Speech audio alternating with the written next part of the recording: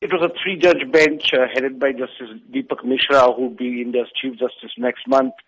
They said they will not interfere with the verdicts given by earlier courts in this particular case, and then they confirmed the death sentence handed down to them by Delhi High Court in 2014. The three judges described it as a rarest of rare crime, the manner this 23-year-old physiotherapy girl was gang raped and then murdered, and then they handed down the death sentence. Now, what was unprecedented and never seen before was that the courtroom burst into applause. People were clapping, including fellow lawyers. They were all up in applause. It was a reflection of the national outrage that has been building up, especially over this case, and which has become a rallying point against atrocities on women. The defense lawyers have, of course, said that they would challenge the verdict, but which seems to be a very rare chance that they will get a proper hearing. Understandably, this has been an extremely emotional roller coaster for the victim's mother. What has been her sentiments? We did manage to speak to her mother just before the judges met for the final verdict, and she said that she had trust in the justice system, although justice was delayed for 5 years in the case of Jyoti Singh, the victim.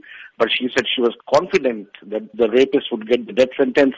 And while the judges were reading out the injuries that the girl suffered during her gang rape, she sat there weeping. When they came out, the father seemed more composed. He actually spoke to the media, said that he is now satisfied with the verdict. 6 men were arrested for committing this crime, but only 4 have been convicted. What has happened to the other 2 men? The driver of the bus in which she was abducted along with her boyfriend, he committed suicide in prison in 2013. And the 4th man, who was actually a juvenile, and he was sent to a reformation home for 3 years and was released in December 2015. Now, I spoke to Maneka Gandhi, the Women Welfare Minister. She says that she is now going to campaign for laws to bring punishment for juveniles under adult laws because they cannot be allowed to get away free like it has happened in this case.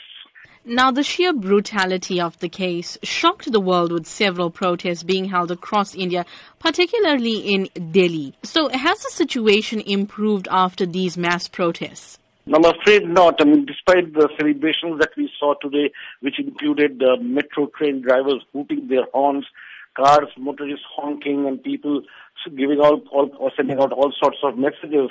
And since 2012, the government did strengthen several anti-rape laws, formed special courts, but nothing much has changed on the ground. Last year, Indian police stations registered 327,000 complaints by women. The number of kidnappings in 2015 rose 5% to almost 60,000. And in India, 24 women are raped every day, 1 every 6 hours in the national capital.